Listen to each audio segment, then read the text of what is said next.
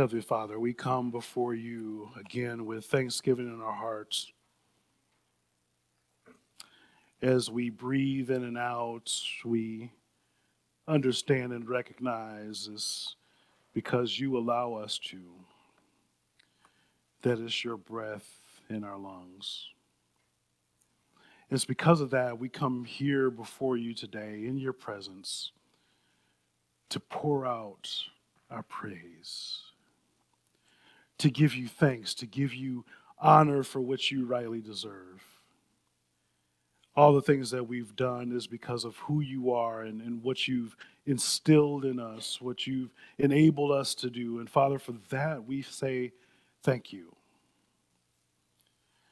As we dive into our text this morning, we see that it's not because of our own might, it's not because of our own work, but it's because of you that we're able to navigate this very world, and we're able to do so because of your goodness, your grace, your blessing, your love. Thank you so much.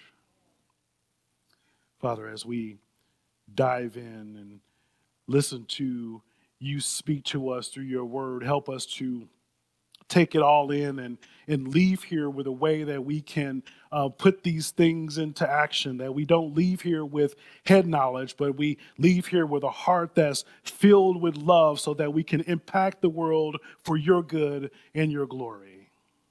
That people might know the name of Jesus because of what you've done for us and through us. Help us here today. Give me the words to say and how to say them. May the words of my mouth and the meditations of my heart be acceptable in your sight, my Lord, my strength and my Redeemer, in whom I trust. It's in Jesus' name we pray. Amen. Won't you all please turn with me in your copy of God's Word? We're going to be in Romans chapter 4. Romans chapter 4 this morning. I want you to leave here today knowing that you've got some credit in your account. I saw some smiles there. If people get a gift card or go to, they get some rewards points, so they go to the store and you got some extra funds, that feels good, doesn't it? When you know you need some new clothes, new shoes, or whatever it is, and your birthday comes around and you open that card and you want to be nice, you just want to look at the card, but you want to see how much money they gave you, but you got to read the card, right? Oh, this is a very nice card, but it's even nicer. Some cash in here with this little credit card that I get to use as gift card. Isn't that cool? Especially if to one of your favorite places, one of your favorite restaurants, or one of your favorite stores, and like, oh man, I'm going wild out on this. Go give me a nice little steak at Longhorn or something, you know? This is pretty nice. It's nice to know that you have a credit on your account. Because, I mean, we all work hard and we try to do different things and we got bills to pay and all these different things. And so all that stuff is already accounted for. But when you got something extra, when you got some credit that you can do whatever it is that you want to or need to with, that's kind of extra special. I'm here to tell you today that you have credit on your account. And this is better than any pair of shoes you can buy. It's better than any shirt or any suit or any nice dinner. What I'm talking about here today is a credit on your account from our Father in heaven. Because of what Jesus Christ did for you, you now have a credit. That Jesus Christ paid a price for you that you could not and probably would not pay. He paid that for you. I want you to see this here in our text this morning, Romans chapter 4. We're going to start here in verse 1. Romans chapter 4, starting at verse 1. It says, "What then shall we say was gained by Abraham, our forefather, according to the flesh? For if Abraham was justified by works, he has something to boast about, but not before God. For what does the scripture say? Abraham believed God, and it was counted to him as righteousness. Now to the one who works, his wages are not counted as a gift, but as his due. And to one who does not work, but believes in him, who justifies the ungodly, his faith is counted as righteousness. Just as David also speaks of the blessings of the one whom God counts righteousness apart from works, blessed are those whose lawless deeds are forgiven and whose sins are covered. Blessed is the man against whom the Lord will not count his sins. I love how Paul takes this letter and he shows and enforces how important Scripture is. Now, I hope you get tired of hearing this, but how important it is for us also to take importance in reading Scripture. That's why every year we go through a Bible reading plan and we read the Bible together. I don't know if you're anything like me, but when I was young in the faith, I didn't like the Old Testament. Like, this stuff was hard to understand, and all these names I can't pronounce, and all these places I never heard of. I just want to skip that part. Let me get to the good part. Like, tell me about Jesus. What is Jesus doing? But if you skip the Old Testament, you don't understand fully the New. If you skip that part, you don't get the full understanding and knowledge of what's going on. It's like jumping into season 6 of a 10-season show on Netflix. You don't understand what's happening because you didn't spend the time up front going through to understand who the characters and players are. You don't get the full knowledge of who God is and what he's done for his people. Paul here stresses all this. He brings them back. His audience are filled with Jews and Gentiles, and the Jews knew their word backwards and forwards. And so he's like, let me tell you something. You remember Abraham? Of course they did. They knew it by heart. He's like, well, let's talk about Abraham and how God credited righteousness to him. What did that look like? What did that mean? In Genesis 11 and 27, God calls Abram to leave the country of Ur and promise to show him another land and bless people through him. God said, hey, Abram, just pack up your stuff and just go that way for right now. Abram, hey, where am I going? What are we going to do? Like, just come on, just go. Leave your family, and I'll take you there, and you'll figure it out along the way. I'll fill you in as you travel. Then in Genesis 13 through 15, God declares that even though Abram and Sarai were unable to have children, he would make Abram's descendants as numerous as the stars of the sky. You remember the story, right? They were like, are you sure? We're kind of old. I mean, we're past our prime. I don't know that we can be having kids like that. But God says, I got this. Don't worry. This is a plan that we're going to go forward with. Don't worry about what's going on. And in fact, Genesis 15 and 6, and it says, he believed the Lord and it is counted to him as righteousness. We live in a world today where God just show me a sign. And show me what I need to be doing. Show me where I need to go, and then I'll trust you. What's wrong with you? God has been showing us throughout the annals of time that he can be trusted, that he is faithful, but you want a sign. His spoken the universe leapt into existence. He's blessed his people in numerous ways throughout time, but you want something to fall out of the sky. Even with the Israelites, when they had manna falling from the heavens, they were like, man, we should just go back to Egypt. I think they had better food back there. This manna, we getting tired of that. But here Abram is, and he's going and he's trusting the Lord. He didn't know where they were going, know what he was doing, and he trusted, and it was credited to him as righteousness. Then in Genesis 17, God confirms his promise of a son and changed Abram's name to Abraham to signify that he would be a father of many nations. He continues to unfold his plan. Now, Abraham is a great example of someone who is saved by faith. And that's good news for him because he wasn't perfect. You know, if you remembered all the story of Abraham and what he was doing and what happened with him, he was not always doing the right things. He was not always making the best decisions. He constantly second-guessed God and tried to do things his own way. It sounds familiar to me in my life. I don't know about you. That I'm continuously trying to second-guess and understand and make my own way when I just need to follow God and what he told me to do. But this is the way God works. To be clear, Paul isn't saying that God's law is unimportant. He's helping us to see that it's impossible to be saved simply by obeying the law. The law is there to to show us our need for a Savior, to show us that we're not perfect, to show us that we're not good, to show us that we can't stand up to God's perfect standard. That's what the law is there, to put a mirror in front of us and show us that we're broke, we messed up, tired, and we need fixing. And so because when we see that now with the law, now we see, well, I can't do this on our own. I need some help. Matter of fact, I need more than help. I need somebody to do it for me. So works can't save us, because then we'd have something to boast about. It says this here in the text. For what does Scripture say? Abraham believed God, and it was counted to him as righteousness. And before that, it says Abraham was justified by works, and he has something to boast about, but not before God.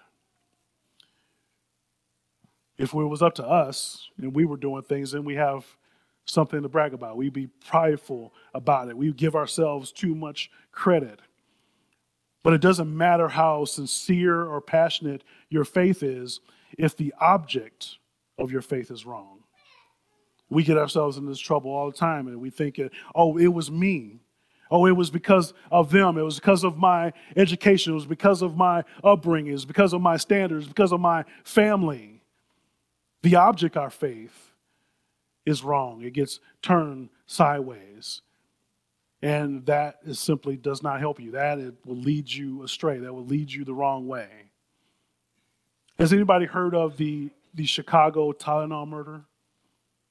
Chicago Tylenol murder. I see a couple heads nod. Well, in 1982, there was multiple people that died from taking Tylenol that had been tampered with right here in Chicago, a little bit north of us, actually. So this Tylenol was laced with cyanide.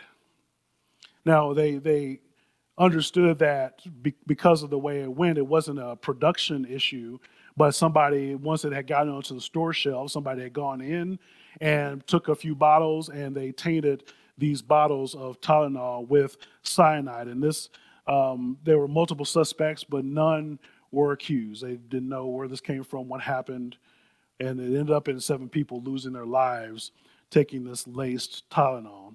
After this, there were multiple copycat attacks involving Tylenol and other over-the-counter medications. And fortunately, many of the copycats were found. They were able to track these folks down, but the original attacks were not ever able to be solved, unfortunately. So I think this happened in 1982, so hopefully we're well beyond that, and that person has been dealt with in one way or another. But the reason that I bring this up is because these victims, they just wanted to relieve their pain. They just wanted to take something to relieve the aches that they were feeling, and the object of their faith was in the Tylenol. But unfortunately, the Tylenol could not be trusted. The object of their belief or faith was insufficient. Brothers and sisters, this is the key. This is what I need you to get here today, that it is the object of our faith that matters. You can have faith in yourself. You can have faith in your friends, family, the government, etc. But there's a strong possibility that each of these will fail. But I'm here to tell you today that Jesus Christ will never fail. If Jesus Christ is the object of your faith, he will never fall short. His word will never return void. And that's why it matters to understand and focus on the object of our faith. And it was because of Abraham's belief in God that it was counted to him or credited to him as righteousness. Because God was the object of his faith. He knew he couldn't do it alone. He knew it wasn't because of his family. It wasn't because of his wife. It wasn't because of his nephew or anything else. He knew it was because of God. The Greek word translated as counted or credited is used 5 times here in our text this morning. Logizomai is an accounting term that is used and explains how God, through his grace, he accounts for Abraham and his righteousness. This righteousness, by the way, that he did not have on his own. So God granted the status of righteousness when Abraham believed. And he put a tally there. Okay, I'm going to appoint and I'm going to account this to you. This is how this works. Look with me in verse 4. It says, now to the one who works, his wages are not counted as a gift, but as his due. And to the one who does not work, but believes in him who justifies the ungodly, his faith is counted as righteousness. So when we understand this accounting term and it's being credited to our account, right? This righteousness is being credited to our account. We have to understand and really get, and we say this as churchy people, and understand salvation and salvation being a gift. I think we mentally get that, right? We say it all the time, but we don't always act like it. We always act like, well, there's still work that I need to do. I still need to stretch myself a little bit more so I can earn this. It just doesn't feel right to get this as a gift. But that's what it is. That's what salvation is for us. Who works to make up for getting a gift? It just doesn't make sense. How would you feel if you gave somebody a gift and they were like, well, I'll go wash your dishes so you can feel good about giving me this gift. I'll go mow your lawn or do all this stuff. Like, I just want you to enjoy the gift. I just wanted you to enjoy. I was thinking about you and how good you might feel being able to use this spa day. I don't need you to go and work it off. I did this because I love you. So if you have to do something and then you dismiss the gift and treat it like a wage, that doesn't work. You're trying to earn this or do something else. If someone could earn right standing from God by being good, then that gift would be more of an obligation than a free act. Right? We do things for God because of the way that he loves us and because we love him. We don't do it to earn favor. We do it because we love him. And he loved us in return. That's the whole point. That's the whole purpose. I don't know if any of you watch Seinfeld, but I didn't watch it when it was originally running. Somehow I was just late to a lot of shows and started watching it over the past few years. And man, it's just something for everybody in this show, in Seinfeld. But there's an episode where Jerry accepts an Armani suit from a guy named Kenny Bania as a gift.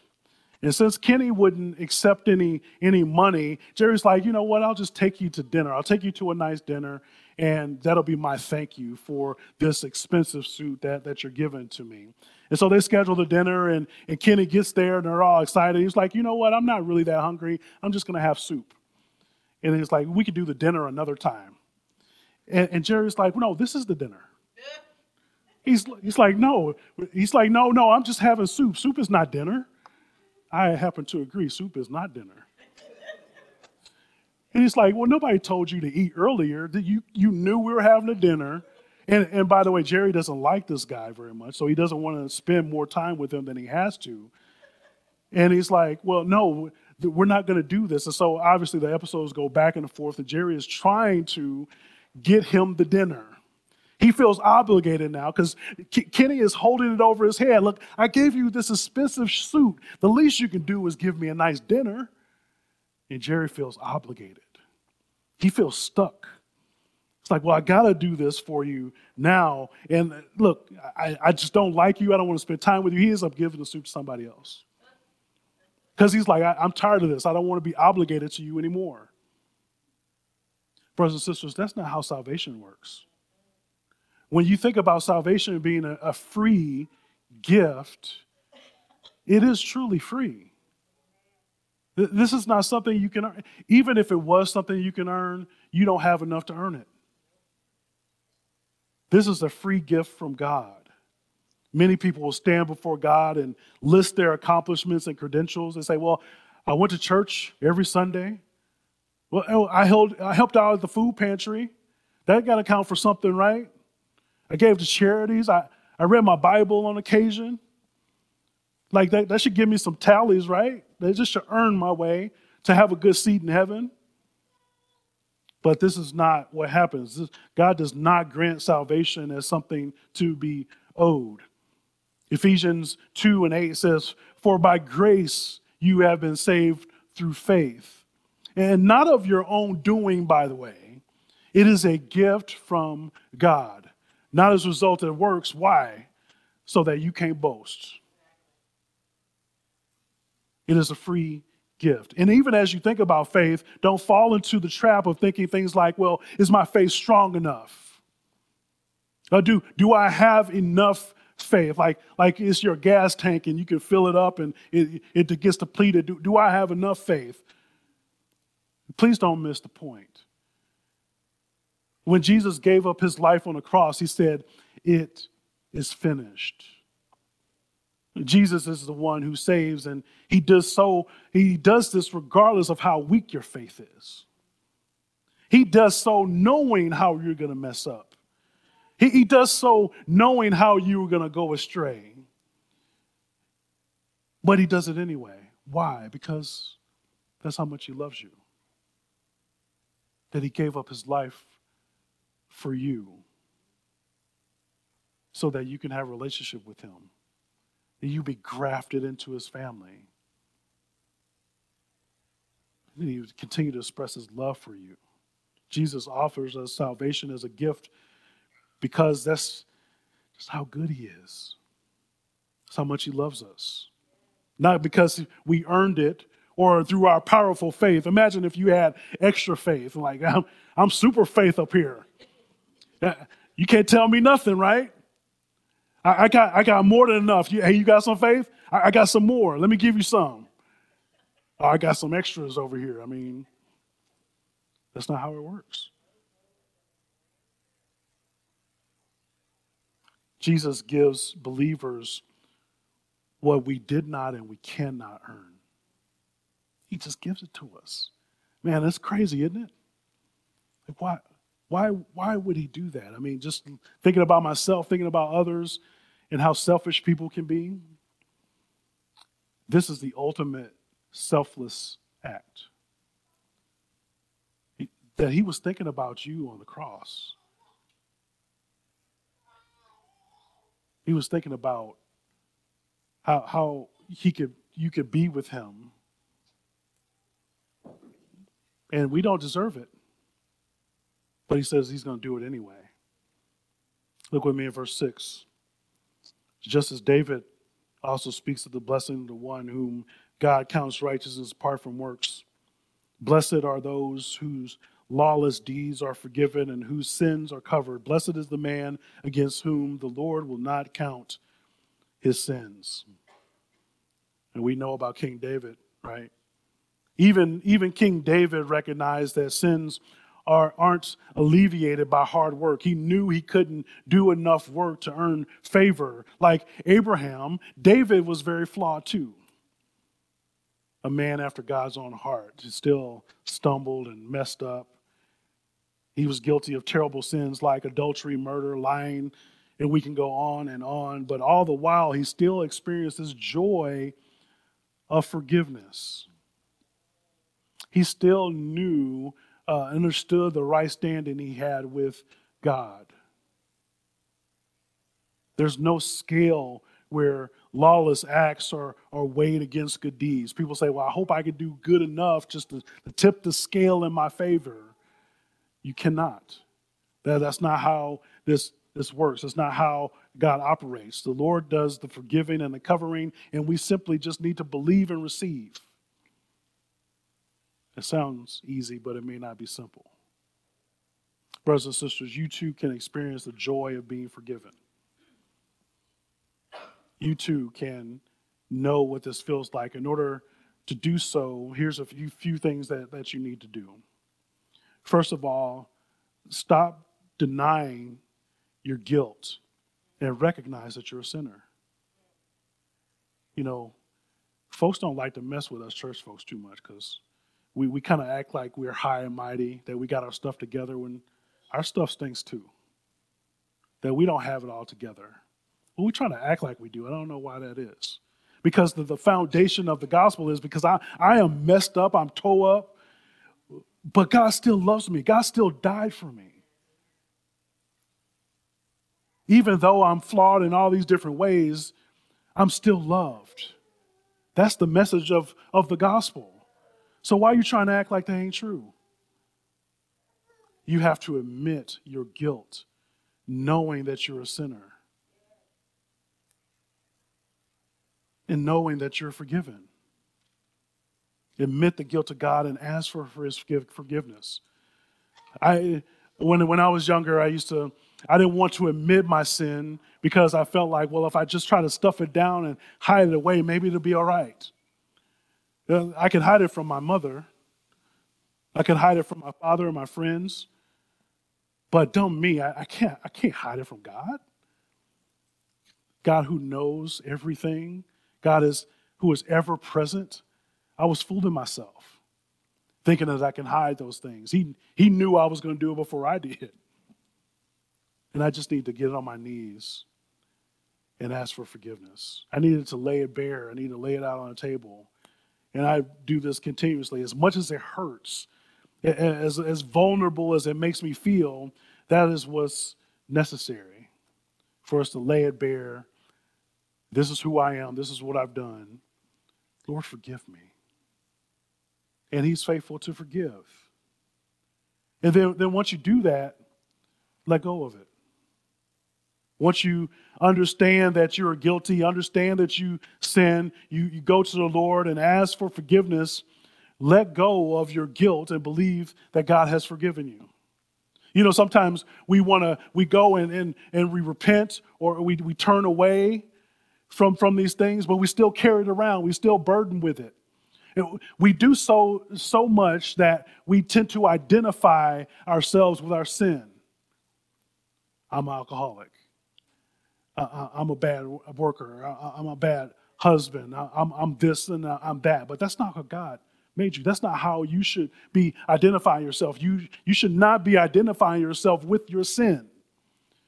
You ought to identify yourself as a child of God who is loved, who is cared for. You might have done some sinful things. You might have abused alcohol. You might have abused drugs and done other things, but that is not who you are. So go on and know that once you've laid yourself bare and you've asked for forgiveness, that God is faithful to forgive you. And he'll continue to shape you and mold you into his image and slowly take that away from you so you're not carrying that burden along with you. I know it can be difficult, but sometimes we straddle this fence by saying that we believe while all the time acting like it's not true. Like, well, I know that I'm forgiven, but I still got to carry this. You can't straddle the fence like that. The old saints used to say, let go and let God. That's exactly what we need to do. And I know it's especially hard when you've sinned for so many years that you possibly even hurt people and affected others. It's just hard for you to let that go. You're like, I know I've done all these bad things and just left all these things in the wake of that. And people have been affected by it. You can still be forgiven. You haven't done anything that cannot or has not been covered by the blood of Jesus. In his book, Knowing God, J.I. Packer says this: nobody can produce new evidence of your depravity that will make God change his mind. God justifies you, so to speak, with his eyes open. He knew the worst about you at the time when he accepted you for Jesus' sake, and the verdict which he passed then was and is final. Man, that's comforting. That nobody can dig up enough dirt about you that God will change his mind. He decided from the very beginning what he would do, how he would do it for you, so that you can have life, that you can have joy, that you can bless those people around you, similar to what Abraham experienced, that people would be blessed by him in his family, the same can be true for us. Remember that Jesus is willing and able to forgive each and every sin. 1 John 1 and 9 says, if we confess our sins, he is faithful and just to forgive us our sins and to cleanse us from all unrighteousness. Imagine how that might feel. Like when you take a nice long hot shower and you get out and how fresh you feel. Well, multiply that by infinity and knowing that you've been cleansed of all of your sin because of what Jesus Christ did on the cross. Martin Luther, the great reformer, has said this: the saints do not know that they are performing meritorious acts or works, but only pray for mercy and forgiveness. They see themselves as ordinary people. Like we don't know what the impact that we'll have on this world and the people around us, but we just know that we're forgiven. We just know that we're loved. And that compels us to do what we do because of that love, because of his mercy, because of his grace. If you're here with us today and you want to know more, maybe you haven't submitted your life to Christ and you just like, what does this look like for me? How do I live this out in my day-to-day? I would love to have that conversation with you. I would love to be able to talk with you and pray with you about that. What does it look like for you to accept Jesus and follow him? Or if you're here today and like, well, I've been following Jesus for a long time, but man, I just been messing up. I've been going astray. I haven't been doing what I need to do. I have taken my focus off on him and focused on something else. I'd love to have that conversation with you as well. Like, how can I help you? How can I be praying for you?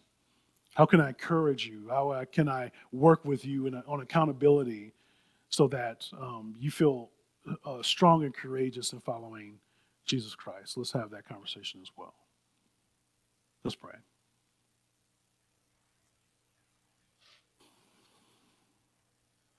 Lord God, we're just so grateful for who you are.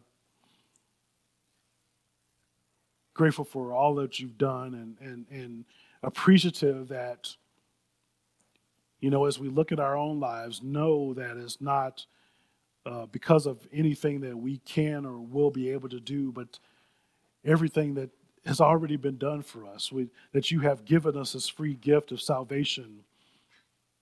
That as we talk about the gospel, the good news, that we honestly and earnestly see why it is good news, because we are sinners in need of a Savior. So, Father, we thank you for sending your Son, that whoever would believe in him will not perish, but have a life that is everlasting. Help us to not only know that for ourselves, but live it out in our lives, that we would have an impact on our families and the communities because of who you are and what you've done for us in our own lives. Help us to not just want to have some check marks in our lives, but just go through and understand how you loved us so much that we love you in return, and that all this just pours out of us. That the grace we received pours out of us onto others. The mercy that we received pours out on others as well. The love, everything that you've shown to us. Help us to leave here just putting your name up on high and being excited about who you are and what you've done. And we thank you for all these things in Jesus' name.